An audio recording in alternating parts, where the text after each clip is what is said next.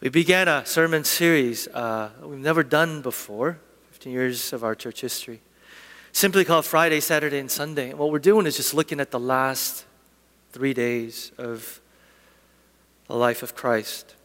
And last week, of course, we talked about Friday, the darkest day in the history of mankind, when the Son of God bore on himself the penalty and the punishment for sin, evil, and injustice.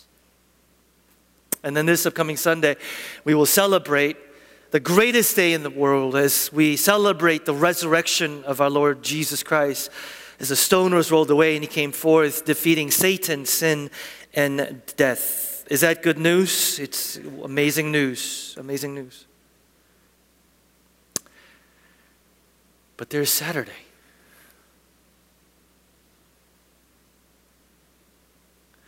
Saturday doesn't get talked much about. Maybe one of the reasons why Saturday doesn't get talked much about is because there's not a whole lot in the Gospels about what happened on Saturday. I tell you right now, it's a challenge for a preacher to talk about something that may not be explicitly talked about, but I think God will speak this morning. In the Gospels, all you find out about Saturday is that there's this one detail about guards being posted to watch the tomb, but otherwise we're not told a whole lot. There's nothing much happening. We know this about the disciples. The disciples have been up for 2 straight days, and they wake up on Saturday morning, and we know that they sort of gather and huddle together in fear, out of fear that they would be captured. And they are in a city that was shouting and crying out, "Crucify him! Crucify him!" Only hours before, and now it's deadly silent. The crowds have gone home. And now the disciples have to deal with this. Their Jesus is dead. Well, hear this, along with his death went the death of their dreams. Their dreams and hopes for what they thought would be a new kingdom on earth, an earthly kingdom where Israel would once again be the sovereign nation. Along with Jesus' death was dashed their hopes and dreams. Church, you know what Saturday is? The Saturday is the day after your dreams have died and you get up the next morning and you have to keep living. Saturday is the day that that person that you love, who you watch suffer for weeks, months, maybe years, passes away. Saturday is the day where the day after your soul gets crushed, but the day before it gets answered. Saturday is the day after you pray for something, but the day before it gets answered. Saturday, as one theologian called it, is the in-between day. In between sadness and joy, in between death and life, in between grief and hope. Saturday. Saturday, the day of deafening silence. Does anybody know the kind of silence where you feel it? It's the kind of silence you feel. You don't hear anything, but you feel it. You ever wonder, why is there even a Saturday? God didn't have to. Friday, he could have been resurrected. He dies on the cross. It could have been just a matter of hours where God could have resurrected the Son of God. Why is there a Saturday? Why is there a Saturday? Why does God wait?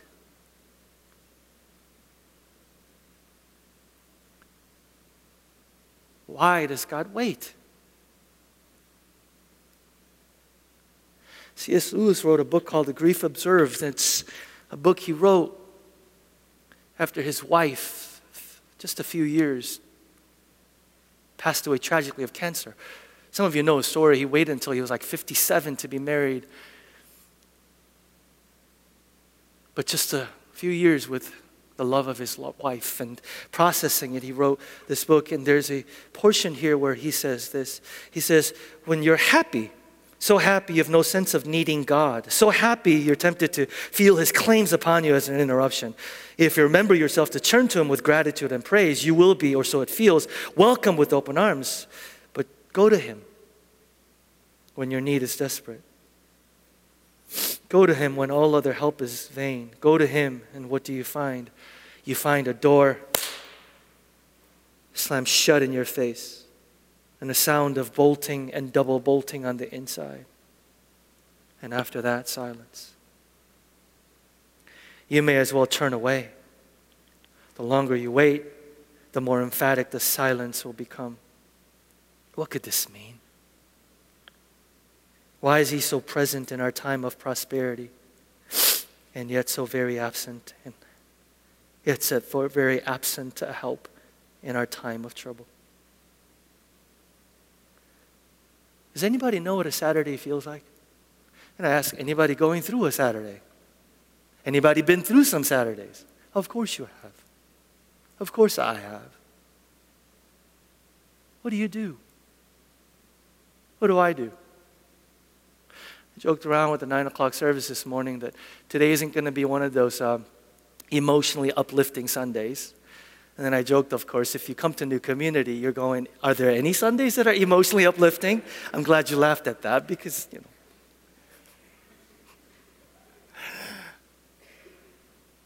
There's a story in the Gospels where two people went through excruciating 4 days of silence and Saturdays. The trouble with this story is many of you are very familiar with it, so you're going to want to jump to the back and go, I know how it ends. But what I need you and me to do this morning, church, listen, is we need to enter the story. We need to hear it, feel it, smell it. And as much as possible, agonize with these two people and wonder what it must have been like when somebody you love dies, when your prayers don't get answered, when your marriage blows up in your face, when the door is shut for the 10th time. The story is found in John 11. Turn your Bibles with me as we turn to that. John 11. John 11, verse 1. It says, now a man named Lazarus was sick. See, you're already going, I know how this story ends. I know. I need you to hang in there with me. He was from Bethany, the village of Mary and her sister Martha. And this Mary, whose brother Lazarus now lay sick, was the same one who poured perfume on the Lord and wiped His feet with her hair. Verse 3, so the sisters sent word to Jesus. Jesus, by the way, is about a day and a half walking distance away. Day and a half. Hold on to that. Jesus, as they said, Lord, the one you love is sick. How would you like to be known as that? Jesus doesn't even have to say your name. The one you love. The one you dearly love. But here's a new category of thought. The one you love is sick.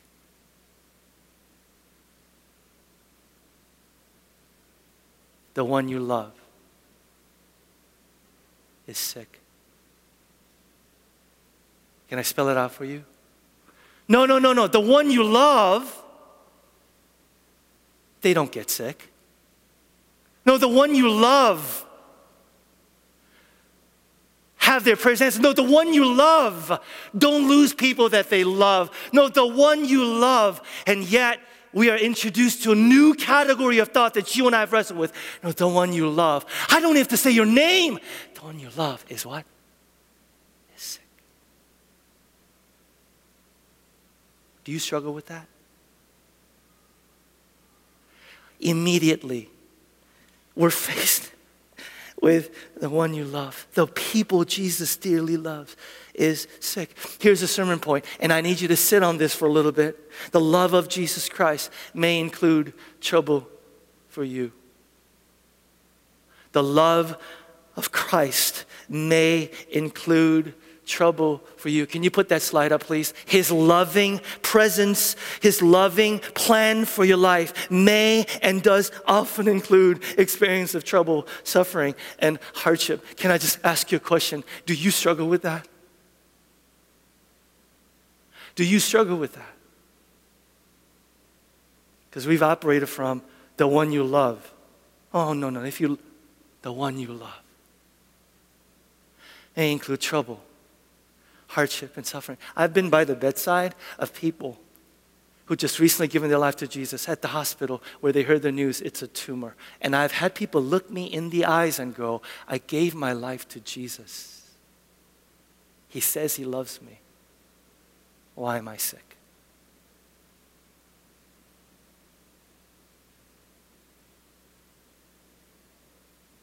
The one you love is sick. Real quickly, you guys, a couple things. If you look carefully, you'll see that Martha and Mary actually handle this tremendous difficulty actually by praying. And I want to just say something up front. When Saturdays come, it is absolutely okay to contend with a God. It is absolutely okay to pray. It is absolutely okay to pray for healing, for restoration, for justice to be done. You hear me? Do you hear me? It's absolutely, as a matter of fact, it's absolutely a right thing to go before God, not as a last resort, but as a first resort. Go to God with prayer. Contend with God as a first resort, not as a last resort.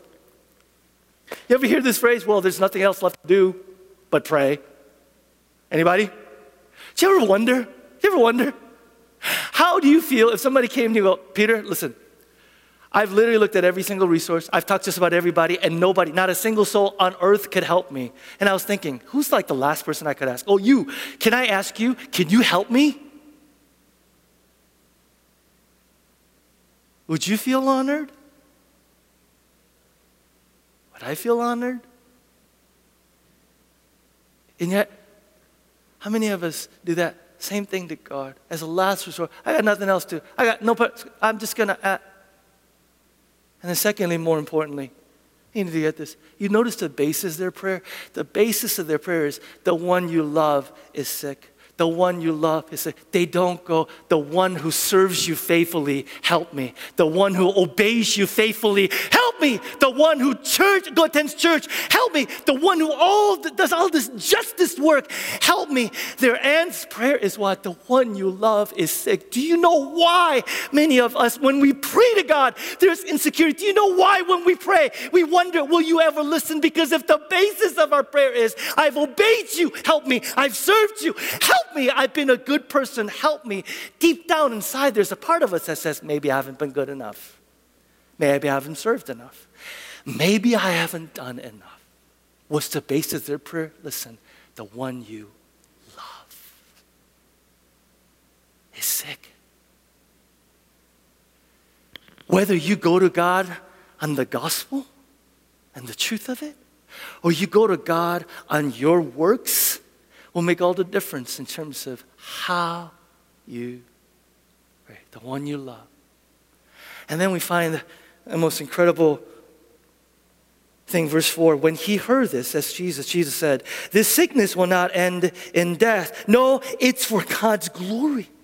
It's for God's glory, so that God's Son may be glorified through it. What? Now, just a couple chapters before this, Jesus almost says the exact same thing. And I want to take you there briefly because it gives us more context. In John chapter 9, you don't have to turn your Bibles there, I'll give you the verses. In John chapter 9, we find the story of Jesus healing this man who's born blind. And here's what we see in verse 2, John chapter 9, verse 2. His disciples asked him, Rabbi, who sinned, this man or his parents, that he was born blind? You know what their question is? There's why did this happen to him? This is an absolutely tragic thing, Jesus. Why did this happen to him? Why is he sick? Whose fault is it? They're asking the why question. Whose fault is it? His parents or his? Now, you can't fault them. This is the common wisdom of the time. The common wisdom of time is if you do something bad, then bad things will happen to you. If you do something good, then good things will happen to you. Simple cause and effect. We call it today karma. So there, Jesus, what did he do to deserve this? What did he do to get this? It's alive and well today, 2,000 years later. We call it moralism. Why is this happening?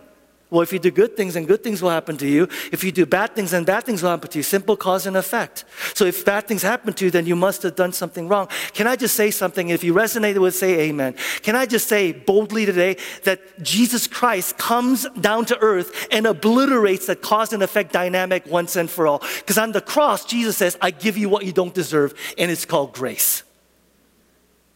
And you don't get what you do deserve, which is mercy. He cancels once and for all the cause and effect dynamic. I'm so sorry, even as I preach this, that there's some of you that walked away from the church. You walked away from God altogether because you grew up in a church where somebody said, are you sick? Maybe you're not praying enough.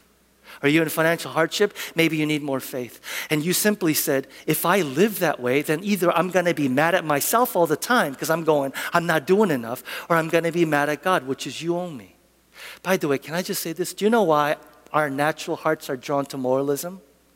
Because we want to be in control. You think it's just accidental? People go, I kind of like that moralism. How do you keep God in control? I'm good. I'm being good. I'm being good right now. You owe me. I'm being good right now. Don't send these things into my life. We're drawn to it. And that's the reason why you struggle with the gospel. Do you know how else this is manifest in our culture? There's an irreligious version. It's a cynicism. What's cynicism? Suffering, trials, hardship come into your life. Do you know what that proves? There's no God. If there is, he's indifferent or he doesn't love you. So you know what? You don't owe God anything. Live any way you want to. What is that? I'm in control. You know what else that is, church? Can I just say this? Those are pat answers. Those are pat answers. How do you know? How does anybody know? And those are spiritual dead ends. Moralism, I'm good, God has to bless me. Cynicism, there is no God, so how can suffering? It doesn't matter. Those are ways that we maintain control of our lives, and we control God, and we control others. What does Jesus do? He obliterates this by saying the following. Verse 3. Neither this man or his parents sinned, but this happened so that the word of God might be displayed in his life. And the root word for the word displayed is the word shine. And it describes something that's dirty or obstructed, and then it gets cleaned off. It gets polished, and it gets buffed. Do you know what Jesus is saying? Can everybody look up here? Do you know what Jesus is saying? Jesus is saying to you and me, not just disciples, you're asking the wrong question. You're asking the wrong question. You're asking the wrong question. There is no cause and effect here. Maybe God is present in this too. Maybe God is present in infirmity and weakness as he is in strength and health. I don't know if you heard me. Maybe God's presence is here too. Maybe God's silence is not his absence. Maybe his hiddenness is not his abandonment. God can't be possibly. Maybe God is present when to our human eyes we say, how could anything come out of this? Maybe God's work could be displayed in this too. Maybe God's glory could shine through this too. But it doesn't make any sense, Peter. Maybe. And if you've been around our church for any length of time, you've heard this massive truth, principle that we find in Scripture, and that is this. Not everything happens for a reason, but in everything that happens, God is able to glorify himself, bring good to us, and bring salvation and healing to the world if we will trust him. Do you believe this, church?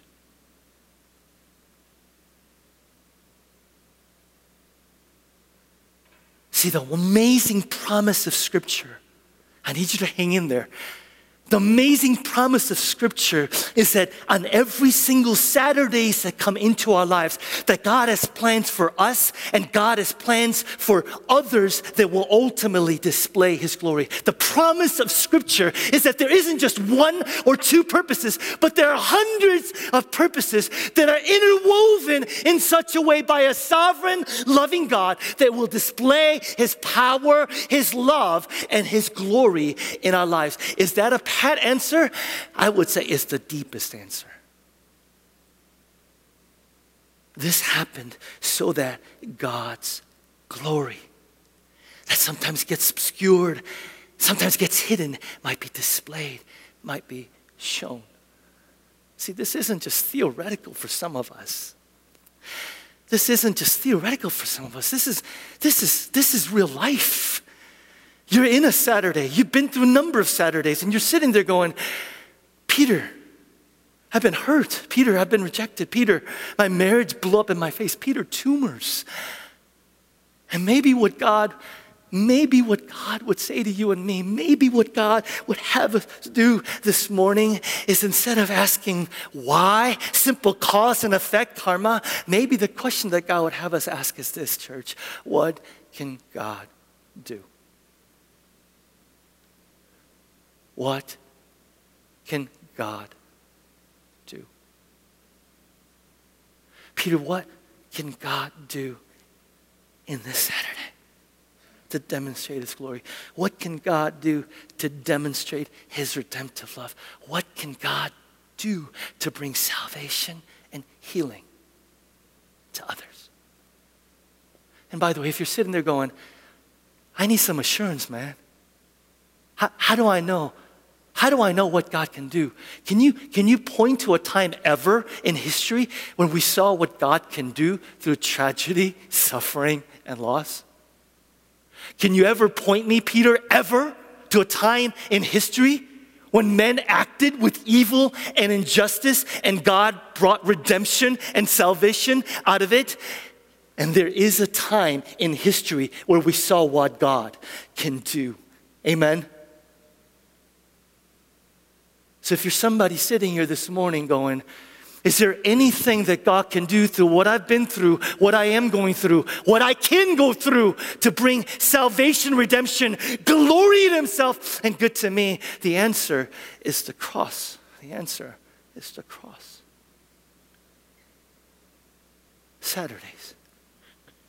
And the story goes, Jesus loved Martha and her sister Lazarus. And her sister and Lazarus. By the way, if you're saying, why are you telling us this, John? Because John's going, because you're not going to believe what I'm going to tell you next. Verse 6, and yet, when he heard that Lazarus was sick, he stayed where he was 2 more days. What you need to know is that the NIV translators chickened out. Do you know what it literally says? It literally says, therefore. Therefore, when Jesus learned that Lazarus was sick, he stayed for 2 more days.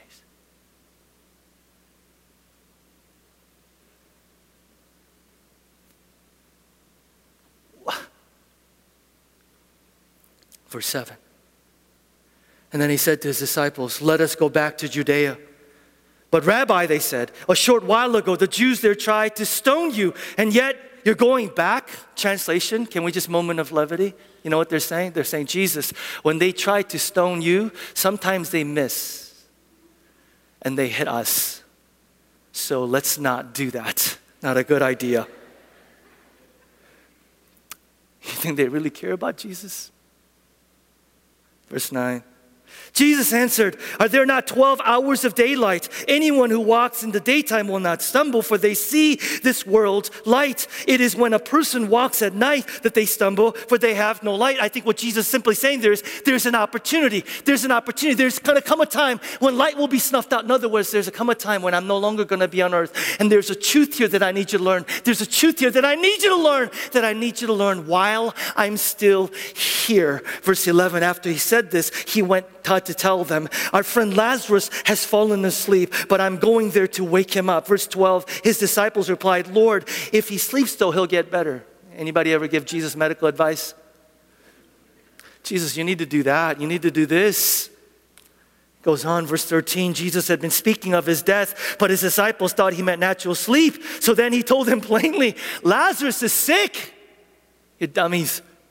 Verse 15, and for your sake, I'm glad I was not there so that you may believe, but let us go to him. Verse 16, then Thomas, also known as Didymus, said to the rest of the disciples, and I'm going to say this exactly like the way I think Thomas said it.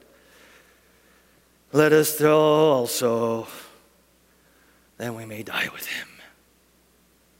You know what Thomas is? Thomas is Eeyore. Who said that? Somebody say that? He is Eeyore. He is Eeyore. He is Eeyore. If you have 3 kids, one of your kids is an Eeyore, by the way. So go home and decide who that one is. Eeyore. Thomas is Eeyore. Everything is bad. Everything is always bad. The sky's falling. Eeyore. Eeyore. Thomas. Verse 17. On his arrival.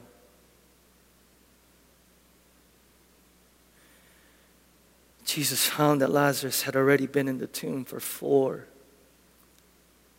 days.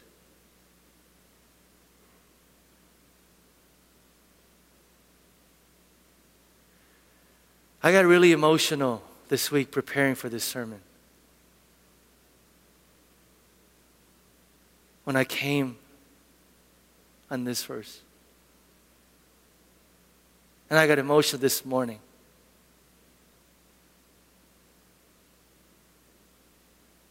Because here how I envision this scene.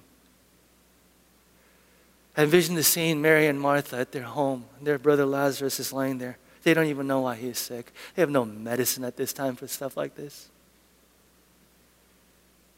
And as they're wiping the sweat off of his brow, they're saying to him,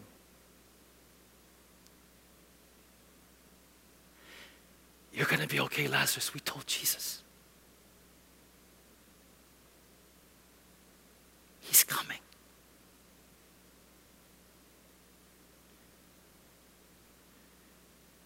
Lazarus, we've seen Jesus heal total strangers. Lazarus, we've seen Jesus stand out in the hot sun for hours, healing people he doesn't even know. You? We don't have to say your name. He's coming. He said. And Lazarus dies.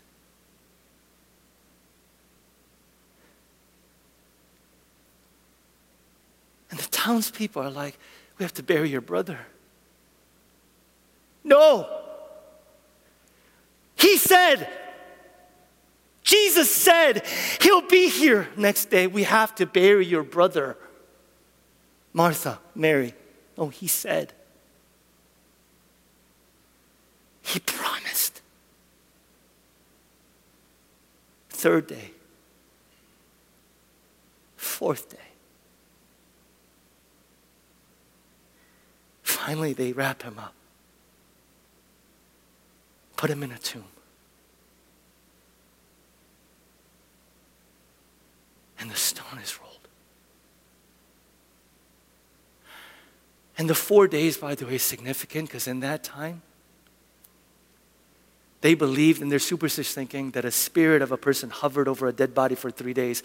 But by the 4th day, when the body began to decompose, even in their mindset, they said, oh, that spirit's like, I can't go into that body. We're done. In other words, even in their superstitious thinking, there's absolutely no hope for Lazarus.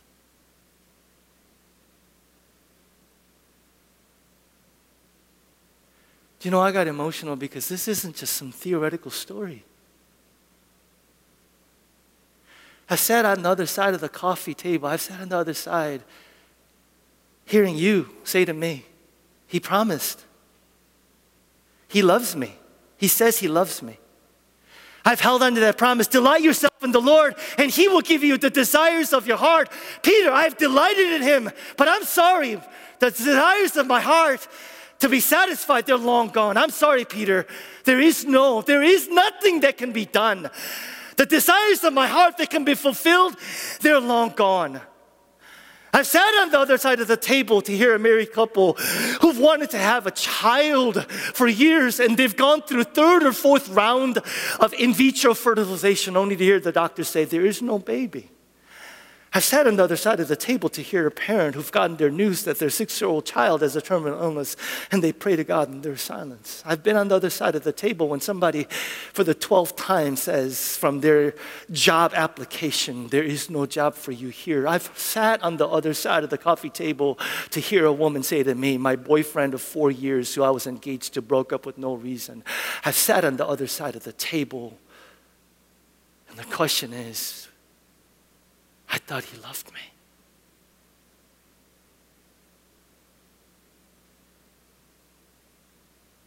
And in that moment, on that Saturday, you and I have an incredibly critical question to ask. And that is this. Are we going to judge our circumstances by His love? Or are we going to judge His love through our circumstances?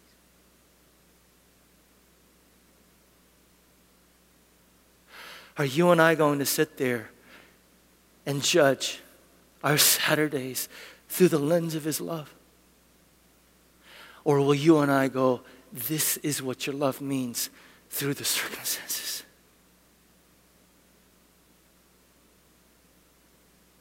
Church, are you with me this morning? Church, are you with me this morning? Have any of you ever been there?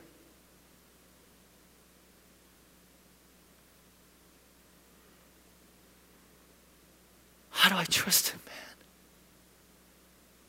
How do I trust Him, Peter? The story goes, Lord, Martha said to Jesus, if you had been here,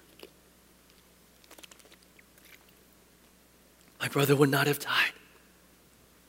But I know that even now, God will give you whatever you ask. Anybody, is that remarkable faith? Anybody? Martha gets a bad rap. That is one remarkable faith. Verse 23, then Jesus said to her, your brother will rise again. Verse 24, for Martha answered, I know he'll rise again in the resurrection at the last day, Jesus. And that's what the Jews believe, that all the righteous will one day at the very end of time will all be resurrected. But that's not what Jesus is talking about here, is it? Verse 25, Jesus said to her, I am the resurrection and the life. The one who believes in me will live even though they die. And whoever lives by believing in me will never die. And then Jesus asked the questions to you and me that maybe was easy to believe when we were 10 or 13, but when you're 25, when you're 38, when you're looking at someone you love dying, when you look at someone you love suffer, when you've waited for something for weeks and months and years, it becomes much harder. And that is this question. Do you, Jesus says, verse 27, believe?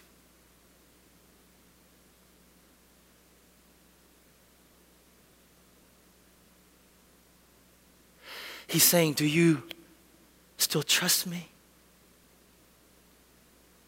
Knowing that I could have done otherwise. Do you know what trust is? I'm going to put this up here, and here's the thing. I'm going to ask you to do me a favor. For those of you that are sitting there going, I don't mean that, I'm going to ask that you say it anyway, maybe as a prayer. Here's what trusting and believing Jesus means on a Saturday. It means this. Can you put that up there, please? It means that I know that He can, but sometimes He waits, and in the meantime, I could trust Him. Say this with me. I know that He can, but sometimes He waits, and I could trust Him in the meantime. Say it one more time. I know that He can, but sometimes He waits, and I could trust Him in the meantime. One last time. I know that He can, but sometimes He waits, and I could trust Him in the meantime. Do you?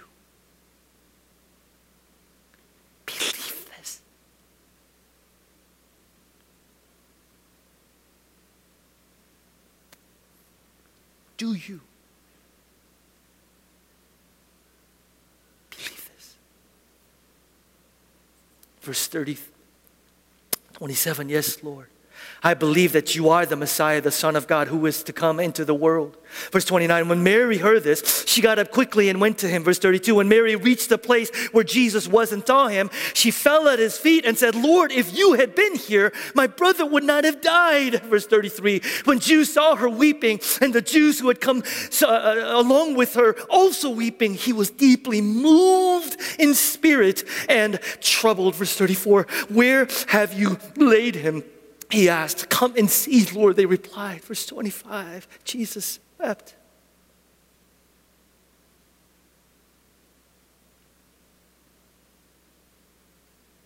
Then the Jews said, behold, how he loved him. They were wrong, you know. Do you know why? Behold how he loved him. I'm going to tell you right now, the love of Jesus is never in the past tense. It's always present.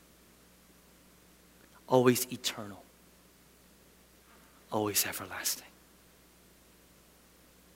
His love is also not ever in the future. I'm going to tell you this every week until you get it. God will love you is not the gospel. God loves you, period, is the gospel. Can I get an amen? His love for you is never in the present. It's never in the future. It's always present. That's why he weeps. I saw a verse in the book of Psalms that I'd never seen before as I was studying this that blew my mind. Look what it says in Psalm 56:8. You keep track of all my sorrows. You have collected all my tears in your bottle. And you have recorded each one in your book. You keep track of all my sorrows. You have collected all my tears in your bottle. You have recorded each one in your book. And what that verse is literally saying is it's giving picture to what is happening in John 11. And that is Jesus, the Son of God, has so knit his heart together with ours. He is so bound. He has so bound. The Son of God has so bound his heart with ours that he has no choice but to feel our pain. He has no choice but to be responsive to our pain. And as a fallen, sinful, wicked human being, the closest thing that I could feel, even remotely, is how I feel towards my children. It's like when you have kids, it's like there's a chain that's been chained from your heart to theirs. Because from the moment that they're born, you know that you can never, ever be happy as long as they're miserable, as long as they're struggling. Your heart just sort of automatically gets so bound and knitted with their hearts. And yet, what the scripture tells us is, why doesn't Jesus just walk up to the tomb and say, what's this? Lazarus, come forth. Why is he weeping? Why is he weeping? Why is he weeping? Because even the prospect of a resurrection is not enough to alleviate his grief.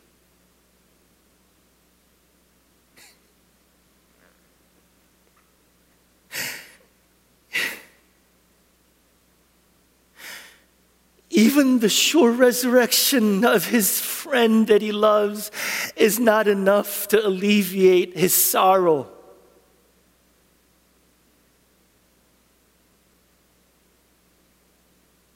And you and I ask, can I trust him?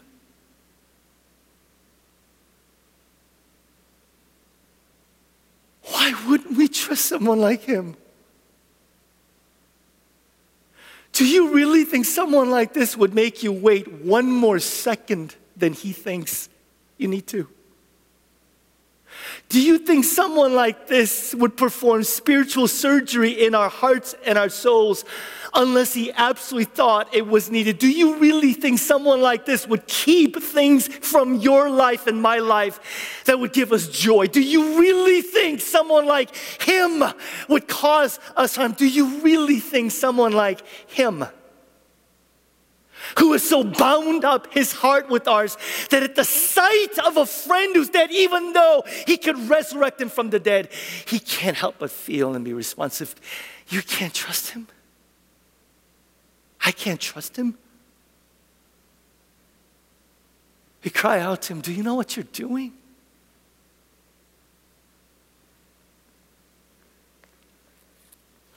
We cry out to him, how dare you? Verse 38, I'm almost done. Jesus, once more deeply moved, came to the tomb. It was a cave with a stone laid across the entrance. Take away the stone, he said. But Lord, said Martha, by this time there's a bad odor because he's been in there 4 days. Then Jesus said, did I not tell you that if you believed, you would see the glory of God? So they took away the stone. Then Jesus looked up and said, Father, I thank you that you've heard me. I knew that you always hear me. But I said this for the benefit of your people standing here, so that they may believe, they may trust that you sent me. Verse 43, when he said this, Jesus called out in a loud voice, Lazarus, come out! And the dead man came out, his hands and feet wrapped with strips of linen and cloth around his face. And Jesus said to them, take off the grave clothes and let him go. Now I think, by the way, Jesus said that because everybody was sitting there going, we're not moving, dude.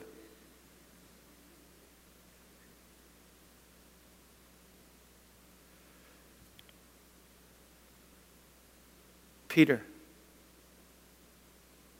I know how this story ends. My life story is still being written. I'm going to tell you right now, I'm in a Saturday that's lasted for more than 4 days.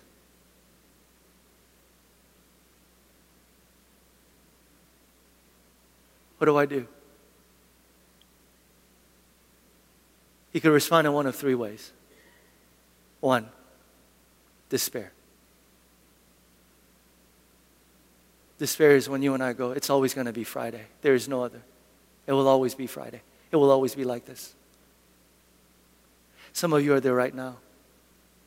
You are saying, there is no other way.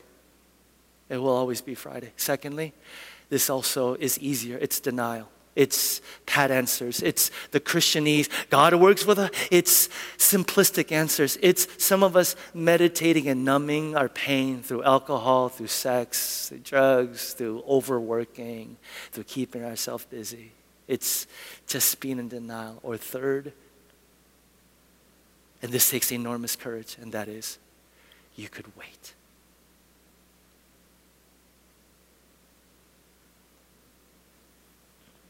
You could wait. Waiting has nothing to do with just sitting around going, well, I'm just going to be passive here. Waiting is the most active thing Scripture calls us to do, because waiting requires you and me to wait with hopeful expectancy.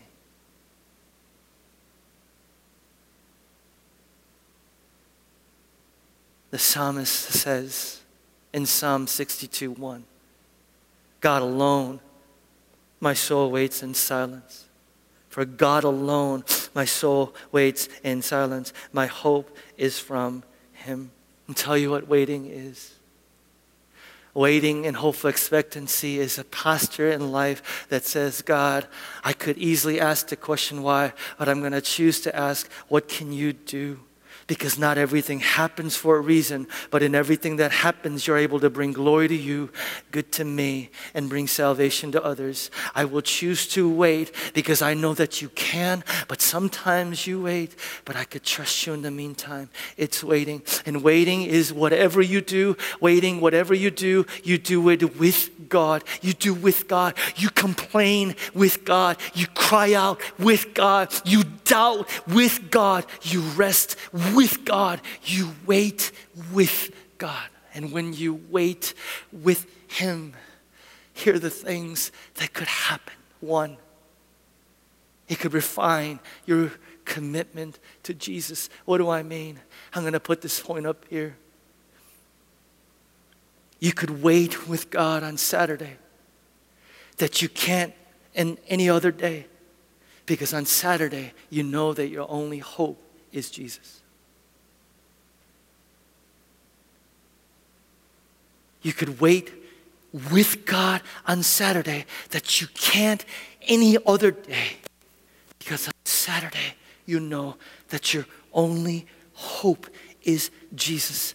And if there's one lesson I've learned as a follower of Jesus all of these years, it's this: Jesus, Jesus, Jesus. I don't come to realize that He is all that I need until He is all that I have.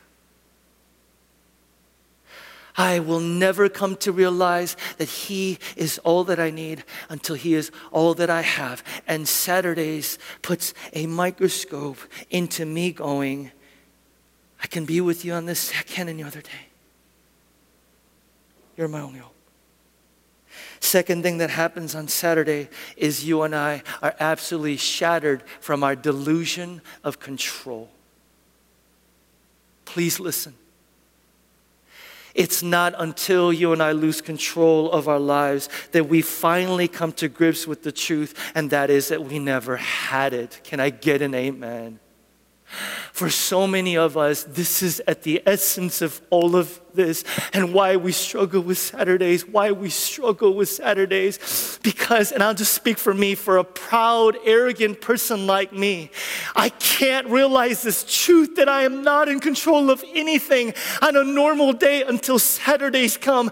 I am thinking that I am powerful enough, I am gifted enough, I am smart enough, I am resourceful enough every single day of my life until the thing that I put my hope, my joy, my satisfaction, and my meaning is gone. And it is at that point that I finally come to realize I am not in control. I never have been, and I never will be. But thank God there's someone who is in control, who is much wiser and loving than I am, and He loves me and He knows my name. When Saturdays come, and you and I are confronted with that delusion of control, you could respond in one of two ways. And I've seen this for 30 years. You could either respond by becoming harder and more bitter, or you could become more humble and more surrendered. You could choose to say, I ought to be in control. I deserve to be in control. I am capable of being in control. Why am I not in control? I want to be in control, and become harder and more bitter at the loss of control. Or you could humble yourself, surrender, and saying, God, you're creator, I'm creation. Let thy will be done.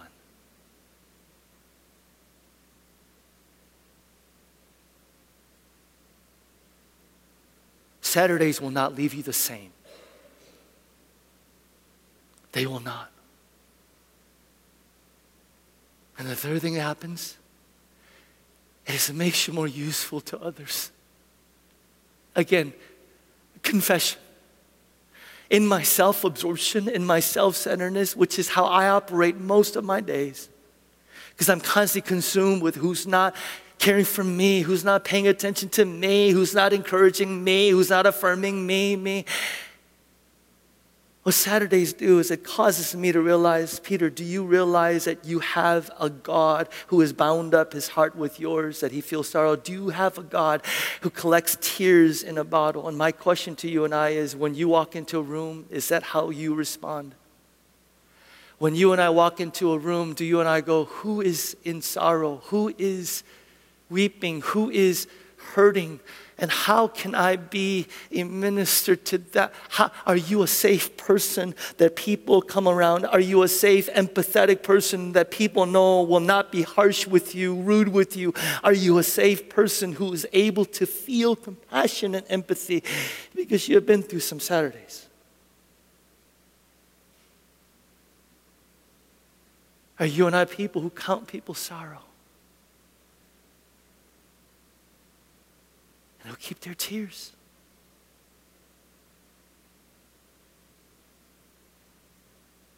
We have a choice. You can say, this isn't fair. I don't deserve it. Or you can see what God can do. please give me like 2 more minutes because I don't want to end just with this. You know what I'm going to do. I point you to the cross. Kevin, you come on up every single Sunday. And I keep telling you, this is not just how we get saved, it's how we grow. This is not just how we, get into a relationship with God, but this is how we mature and grow. And today is no different. Today is no different. Because if you walk out of here without this truth, you've missed the whole thing. And the truth is this, last point, Jesus enters into our Saturday so that we could enter into his Sunday. Church, is this good news to anybody? See, here's what you need to know. What you need to know is that right after this story, the next following verses, the religious leaders begin to plot ultimately Jesus' death. In the book of John, it's so clear. It's this point because they're going, he's raising people from the dead. The city's going to be out of control. We got to do something. That's when they start plotting. And Jesus knows. So picture this with me. As Jesus is walking up to the tomb, he hears a voice that says, you raise him up, you're going to be buried 6 feet under. He hears a voice that says, you interrupt this funeral, it's going to be your funeral. And he does what? He hears a voice that says, you interrupt this funeral, it's going to be your own funeral. He does what? He says, fine. That's why I came.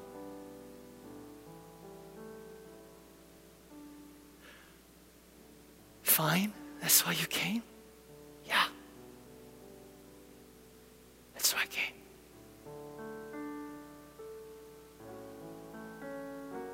Why would you not trust someone like him? Why would you not trust someone like him? The truth of the gospel is because of what he did. God's not up there going, hold on with everything you have. Just pull yourself by the boot. The truth of the gospel says, no, he's hanging on to you. He's hanging on to me. On days when we feel like I can't take another step, he is holding on to you and he says, I will never let you go. Does that answer the question why? No. Does it enable you and me to entrust ourselves to him? And maybe, just maybe say, are you present in this too? See, here's what I'm going to need you to do, because I need you to be the body of Christ today. I need you to be the body. What do I mean? I'm going to ask those of us that are going through a Saturday, or maybe you've been through a long Saturday. Maybe it's been days, weeks, months, years, a Saturday. You know exactly who you are. I'm just going to ask right now for you to just stand from where you are, and we want to be the body of Christ, and we just want to blanket you and come around you. Okay? Come on. One person. Don't be shy. What's there? Your pride? Really? I'm too proud to stand. Are you serious? Come on. Come on. I don't want to yell at you. I don't mean to yell at you. Stand up from where you are if you are going through a Saturday. Come on. Come on. If you are smack dab in the middle of a Saturday, if you are in that place of unanswered prayer, you're in the place of loss, you're in the place of mourning, grief, you are in that place of God, confusion, you are in that place in between. Please stand. Please, please, please. I implore you to stand. A few more seconds. We just want to love on you. We just want to love on you. Stand. Stand, please. Stand from where you are. Please stand from where you are. Please stand from where you are. A few more seconds. A few more seconds. A few more seconds. Come on. If you are sitting there going, I know, if you are literally having this internal conversation, I need to stand, but I don't want to. You're straight up, just straight up saying no to the voice of the Holy Spirit. Stand from where you are. A few more seconds.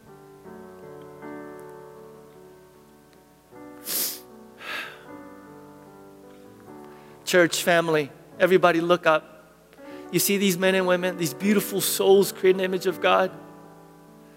What I need you and me to do now is I need you, church, to be the church. And here's what that means. I don't care if you have no idea who they are.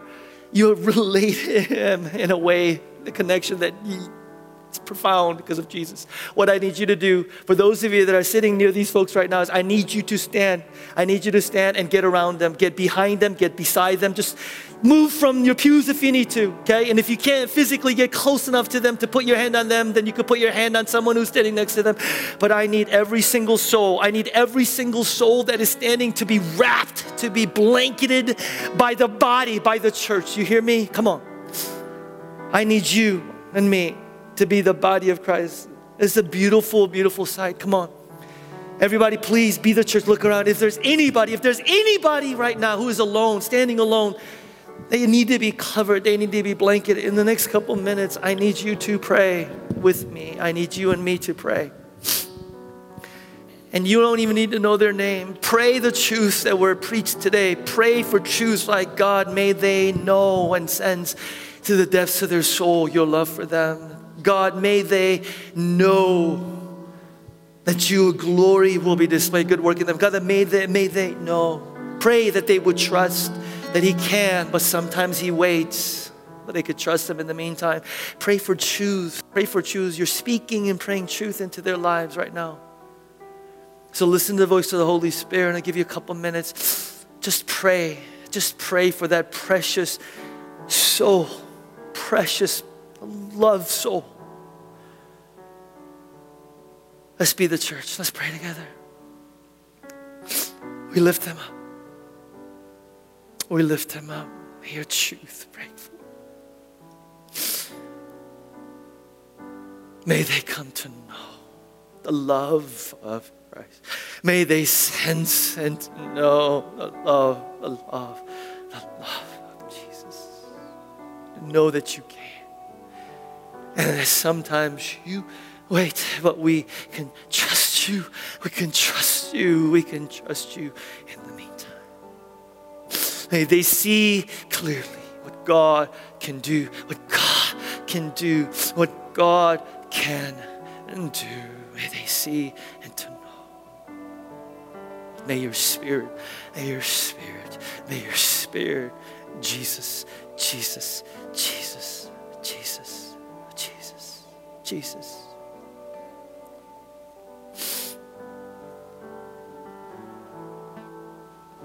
And those of you that are being prayed over, what I want to ask you to do right now before we end is to pray for the people that are around you. Because here's the thing, those of you that are praying for that person, your Saturday is around the corner. It will come. And you're going to need them to do for you what you've done for them. Remember that. Remember that. Remember that. If you are privileged and blessed to be in a good season, remember that what you've done for someone today is what you're going to need for them to do to you. So those of you that receive prayer, take a moment now to pray for those that are surrounding you, that the truths of God, the Holy Spirit would penetrate, to use, to speak to them. Pray. Pray. Pray.